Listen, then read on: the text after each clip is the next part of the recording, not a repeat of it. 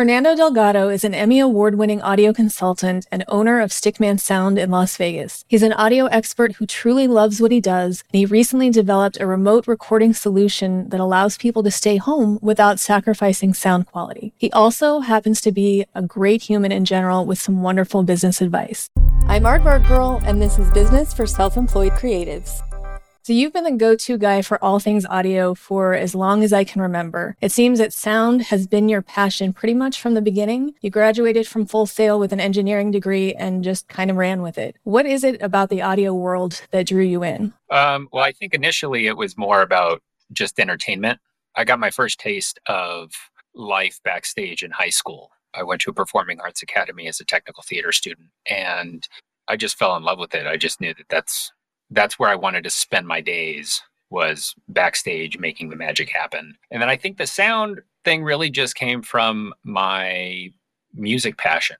I moved around a lot when I was a kid, and music was like that one constant in my life that kind of kept me sane. So I think when I got out of high school and I had to focus on one area, it was just like a no-brainer that sound was going to be it. And actually, I had planned on being a recording engineer, music engineer. It just didn't pan out that way. Because you primarily work in TV and film, not music. How did you get your start into that? I got a job at a company called Cover Edge here in Las Vegas. They were looking for E&G sound people. I didn't know what that was, but I knew that it paid me more than I was getting paid to do the random concert. I was still bussing tables at a Hard Rock when I got that job. And so I worked there for a year and I learned what E&G audio was. We did a lot of inside edition, extra red carpets, that kind of stuff. Boxing was huge back then. So we went to media events and stuff like that. But then Columbine happened, and I ended up on the campus of Columbine, and I realized very quickly that news was not for me.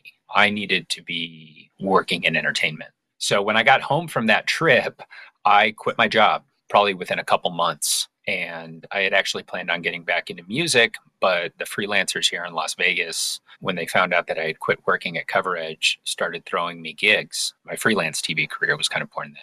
Out of luck more than anything, not by design. I think that's what happens quite a bit. I didn't plan on being in this field at all. It just kind of happened to me. So you kind of have to take the paths that are given to you sometimes. You find people that you gel with. And I think that was a big thing for me is I got along with all the people I was working with when I was working in concerts and doing the stuff before Cover Edge. But when I did my first large scale TV production where there was a 52-foot truck with a big expensive console in the back of it, that group of people, I was like, yes, you're my people. Ironically, all of the people in the sound team mentored me in different ways. It just so happened that that group of professionals was the core group of the A-list audio people here in Vegas. Thankfully, just about all of them took me under their wing, and each of them showed me what they were really good at. And that helped me be very diverse in what I do today.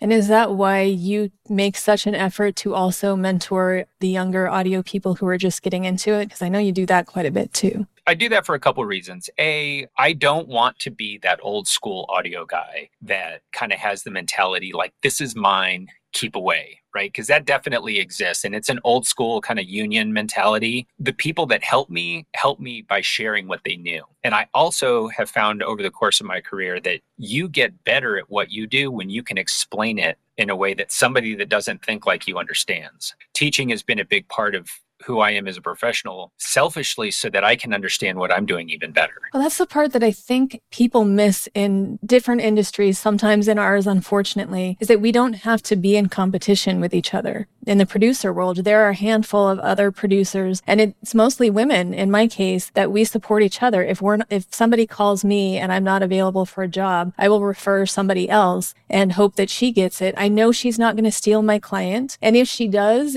something happens and she's a much better fit for that client than I am, then I would gladly step back. And I know that somehow it's going to come back we don't have to compete with each other because we actually do better if the whole community is helping support each other and showing people, hey, we can all work together. You're going to get the best value no matter who you're working with here because we all support and help each other. So you said earlier that I'm like a go-to. One of the reasons I think that is because when a client calls me, if I'm not the best fit, I will tell you that I am not the best fit. There have been a lot of times in my career where really good opportunities came my way, but I knew somebody that I worked closely with either wanted that type of work or was just a better fit for that type of work. And so I'm very happy to hand that work over because at the end of the day, if our community looks better as a result of somebody coming into town and doing a production, if I'm not the best person, then I shouldn't be the person doing it, especially if my neighbor is the best fit. I'm with you. I don't consider my peers to be competition. I just consider them to be my peers. Over the years, a lot of people have considered me to be their competition. And that's great because I think all that does is improve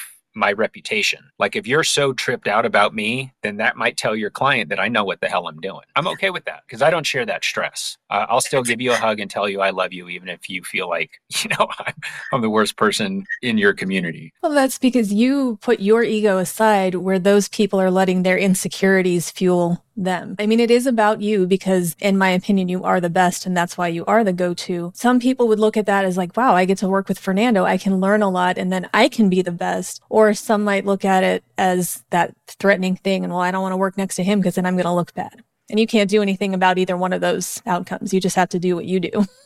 Yeah. And that's just it. I focus on what the job at hand is. That's it. That's as far as my mind goes. As far as that. The last time we talked, you said something that made me laugh, but is also an important business theme. And it was something along the lines of how you've earned the right to not work on trash reality. And by that, it means that when a certain show's call, you don't feel obligated to say yes anymore. And that's always an interesting balance because you want to work on jobs that make you money, are with fun people, and that look good on your resume. But sometimes you have to sacrifice one of those things. So maybe it's a month-long gig and you don't love the people, but it's going to pay you well and give you good credit. And that's okay if you're doing it for the right reasons. Now you've done the jobs, you've been responsible with your money, your kid is in college, so you can relax a bit and be selective about what you do. So how does that feel having gotten to that point where you don't have to take a job because of the money? It doesn't matter as much as connecting with what the job is and the people. It feels great, but I think it's more of a state of mind thing than anything else. I actually wish that I had achieved this state of mind years ago because I think I would have found happiness, like real happiness, a lot sooner in my adult life as well. When I was in my 20s, it was all about feeding my family and building a reputation and hopefully a business. Today, I've been building my reputation and my business for 20 years. Like you said, the motivation is different now. When I was younger, I didn't really care too much about the content, mostly because of the challenges that those types of shows provided. There was a lot of stuff that we did at the beginning of the reality boom that had just never been done.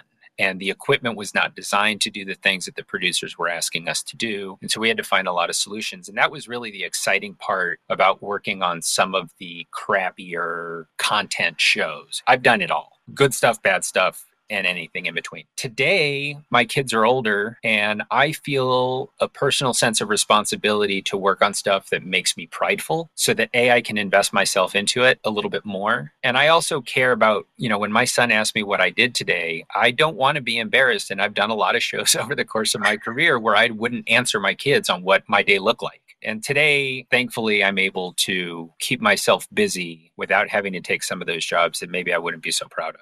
And a lot of that also has to do with people. If a producer calls me and we had a bad experience, but they felt like I did a good job, I'm more likely to pass on it and to send it to somebody else that might be a better fit for that producer so that I can wait for the opportunity to work with somebody that I gel with better. I think that's an important thing to remember. If you say yes to an opportunity that's not right for you, you're kind of saying no to something that might be a better fit because now you're booked on this one job. Maybe some better job would have come your way, but now you're booked on this thing that you don't want to be doing. And I think that more people need to trust themselves and the process earlier on in their careers. It's very easy to think I need to take this job because I need the money. It's a very valid concern that everybody has. But working on a job where you're miserable I've done that in the corporate world where I had a job, and it wasn't just a gig that I had to get past for a week or something, but it was companies where I had to go there every single day. And it's just not worth it to be unhappy when you're doing what you do, especially because we always say you should do what you love to do. The best way to do that is by working with people who are similar to you in their working styles and their values. You're going to have a good time, but also you'd like to do the actual work, because if not, why are you in that career? Find something that suits you better, but don't wait until it's too long, because there will always be, I need to buy this, I need a house, I need this, the kids need this. There's always going to be something, but having a little more, for lack of better words, having more faith that things will work out. You can't just take things because you feel you have to,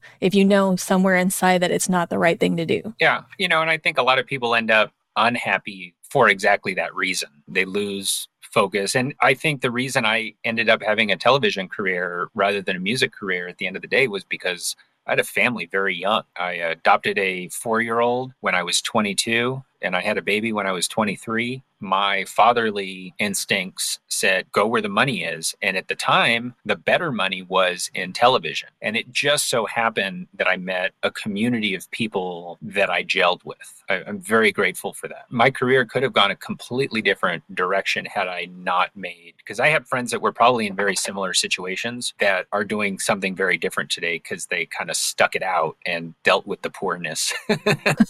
It's a personal decision. I would also say, if you're at the very beginning of your career, be frugal. The better you can be with your money, the more you can wait for those opportunities that you are really hoping for. I'm a big fan of being frugal, as everybody knows. I mean, I've been working full time since I was in high school, and I've always been very conscious of money. I think because I grew up without it. And so I know what a big difference it makes. And I never wanted to be in a situation where I had to worry about that. My independence is very important to me, and I wanted to make sure that I was always taking care of myself. I'm very simple in what I need. I don't need to go out and do all these things and buy all the fancy new gadgets. I do like to have fancy new gadgets, but I get those every few years, not every time something new comes out. And that's given me the comfort to say no to jobs that I don't want to do, or just to sit back and when something crazy like a pandemic comes out, that I'm not worried about my livelihood, that I'm not concerned about how I'm going to pay for my mortgage next month. To me, that peace of mind is one of the most important things to me in general. Yeah. And when you're a business owner or a freelancer, I think that's one of the most important things to think of, is having that buffer. And it buys you a lot more than people realize. If you have money saved in the bank when emergency pops up, it's not really that big of an emergency a lot of the times if you have the funds to just plop towards a solution. Adaptability has become a big theme lately. I suppose it always has been, but it's much more apparent these days. And you've always kind of gone with the flow in terms of what the work dictates. Sometimes you work from home by yourself. Sometimes you've had a building full of gear and employees. How have you navigated those decisions in building your empire that is Stickman Sound? Well, a lot of it was out of necessity. I outgrew my home, and so I had to get an office. I got too busy to really focus on sending invoices and booking crew and all this other stuff. And that's not what I wanted to do. That's not how I wanted to spend my days. So I hired somebody to do it for me. Now that the pandemic has hit, everything is scaled back. We closed my shop in May. I'm sure my landlord's going to sue me. I don't care. And I had to lay off my crew. Crystal, who was running my business for me, she found another job with her previous employer the same day I laid her off. Right now, I'm paying her healthcare, and I'm going to continue to pay for her healthcare, and she's going to help me not go out of business. That's an agreement that her and I have. We are both very realistic that she may or may not come back, just kind of depending on what happens in the world. Marcus, who used to work for me full time, I laid him off the same time I laid off Crystal, but he's doing good. Him and I have had conversations. He's told me that he's moving on. He's not going to be coming back. He's going to find something else to do. My son also just graduated from high school. So between the work going away because of the pandemic and what happened with the shop and the layoff, with my son graduating, I've had a real opportunity to take a step back and reevaluate what is next for me, what's next for my company. I'm 44 years old. I'm halfway through my career, I suppose. Now I'm really taking the opportunity to figure out, okay, well, what is it that I'm going to do with the second half of my career? How am I going to spend my days? And how am I going to set myself up for retirement if I choose to retire, or how I choose to retire? So right now, that's my focus. One thing that I did do because of the pandemic, I haven't been able to record anything. And that drives me crazy. I always have microphones nearby and mixers. So not being able to record was one of my biggest frustrations, which I guess is not bad. Given that you've embraced the need for new solutions and you've developed this new remote recording technology that I feel is a game changer because it's allowing people to get the same quality audio they need without the limitations of travel and being in the same room. Tell us more about that. I went to a school called Full Sail University, and I'm a part of a group of alum that go back and talk to the students on a regular basis. And so as soon as the pandemic happened, we had this group Zoom, and a couple of my peers, one works in gaming, the other one works in music, were both expressing how frustrated they were that they couldn't get voiceovers and vocal recording done because they needed a smart person on both sides of the recording. And so I called another friend of mine who's also from Full Sail. And I said, hey, man, I want to build this system. Here's what I don't know about how to do it. Do you know how to figure these parts out? And for 3 months, we banged our heads up against the walls virtually just about every day. But now we have a really cool plug and play voiceover ADR record system that we can deploy to an artist's home. And if they have their own engineer, that engineer can basically run the session as if they were in the same building.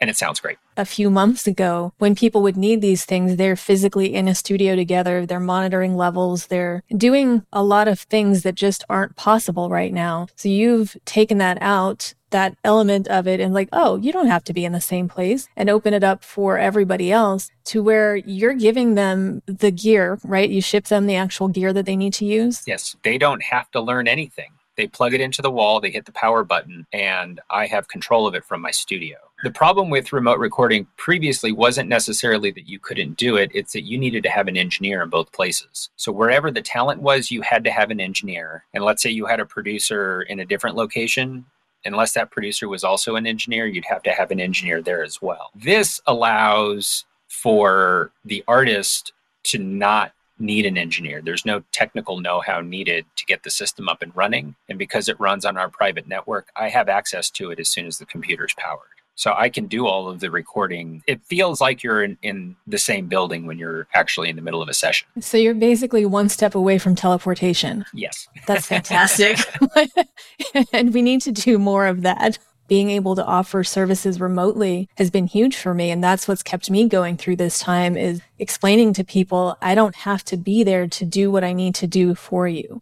This pandemic gave an opportunity. And I know some people might take issue with calling a pandemic an opportunity, but it's all how you look at it. It's allowed people to figure out all of these ideas that were stuck in our heads about ways we can't do things are actually very much possible and in a lot of ways better for everyone involved. Well, innovation comes from being put up against a wall. That's where ideas come from. And I think that's, for me, that was certainly the case. I'm sitting in my studio. I'm used to being out in the field working. I travel all over the world and go on location to record stuff. And all of a sudden I wasn't able to. And so from wanting to record stuff and wanting to, how long is this going to be? Is this going to be a real thing? And then listening to people's problems and knowing that I had a solution for it. You know, I know there's other systems out there already that are doing something very similar. And that's great because that means that, for me anyway, that my head is in the right place. This is something that's needed. Otherwise, people wouldn't be building these systems. Not being a post-production professional by trade, I feel like I have a different perspective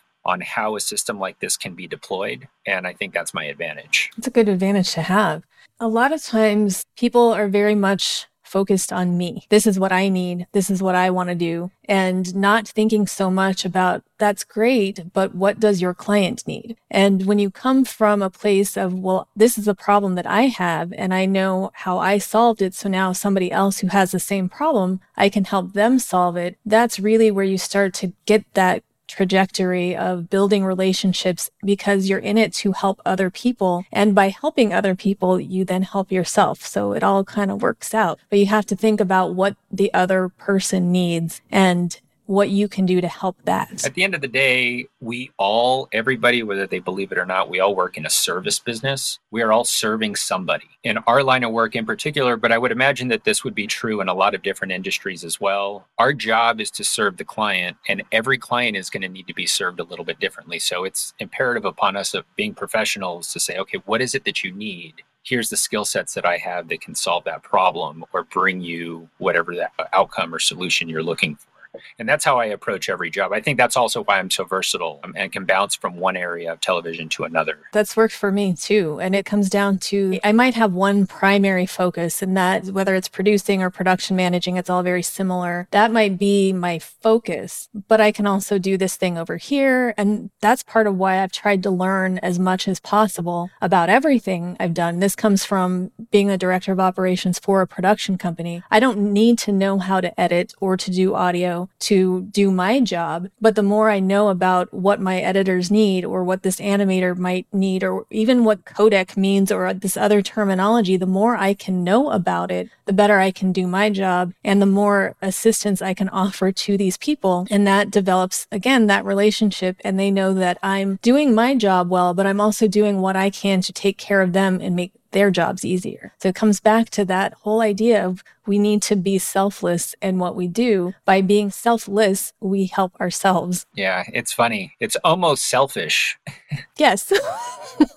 It's this weird circle. Be selfish to be selfless to be selfish. Yep. Have you been able to put any time into some personal projects lately, or has creating this fancy new system taken most of your time? I have just really dedicated a lot of time to spending with family. I have never, in all of the years that I have been, I guess, an adult, much as I hate to say that, I've never had so much time off. And I guess because we're ready for a rainy day. My wife is also a nurse, so she's been working a lot because of COVID, treating a lot of COVID patients. So her work increased a little bit and it kind of offset my work going away a little bit. I've really just spent time with my family, especially my kids. Well, I've heard that from a lot of people. This is one of the other nice things about what's happened is so many of us are just busy, busy, busy all the time. And there's reasons for that. But this situation kind of told everybody, hey, you need to slow down, spend some time with your families, figure out some things you like to do. It's been another nice opportunity in all of this. My wife and I have gotten to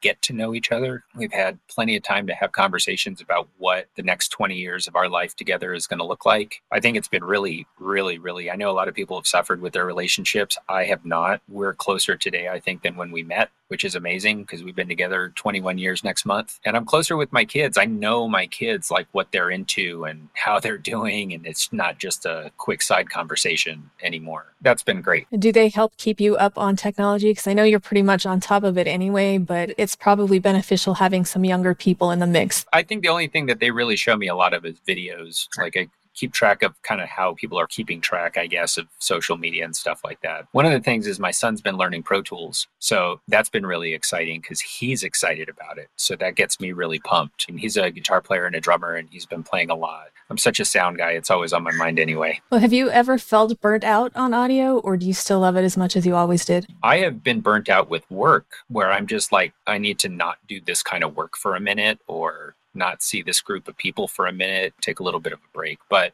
I treat my engineering like a lot of people treat the gym. I get up in the morning and I'm doing ear exercises and I'm always trying to learn new software. Like right now I'm playing around with gaming software, trying to figure out audio for gaming. I've never done it.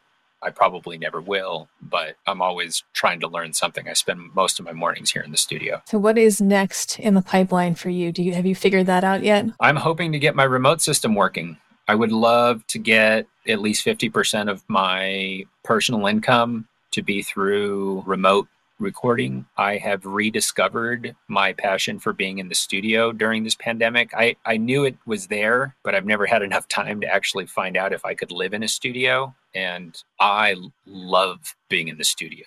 So I'm hoping to transition into a little bit more studio life as I get older. That's exactly my path. It's not that I don't like being in the field. There are some great things that happen out there, but sometimes I'll watch these people who are in their 50s and 60s and they're still working these 12, 14, 16-hour days. And I just don't want to do that. I barely want to do that at my age now, and I'm not even 40 yet. So I don't want to have to do that. I would rather have developed my skills enough and then found this place like what I'm doing now, where I can do remote production management and where I can stay in my comfortable office, where I can take breaks when I need to. And I'm the same as you. I keep a regular schedule. Even when I'm working on my personal projects, I give it the same dedication I would to any job because my business is my job. Being in the field is great. I loved it. and I still do love it. I'm not going to stop doing it, but I want to give myself some options as I get a little bit older. It's certainly a younger person's game. It's a lot easier when you're in your 20s to run around the world chasing cameras. I'm ready to pass some of those opportunities on to the younger generation and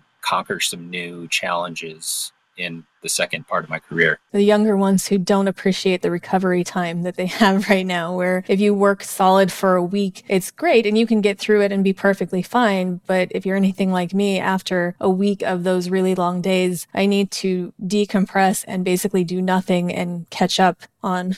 Exactly. It's not the same. Where I think you're in your early 20s or even late 20s, you still have that quicker recovery time and you don't need as much sleep, and it's much easier back then. Absolutely. But you put the work in when you're younger, and then you get to make these choices when you get a little bit older. So it's all good.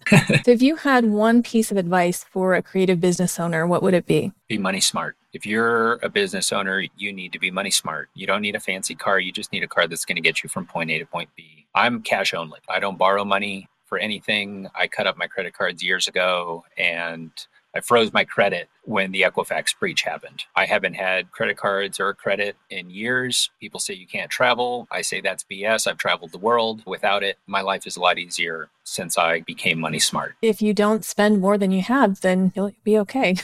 Yeah. So where can people find you out in the social media world? You can find me on Facebook and Instagram, primarily. Stickman Sound is the handle for both of those. I am on Twitter, but not frequently. And you can always email me at fernando@stickmansound.com. Fernando, thank you for taking the time to join me today. It's good to see you.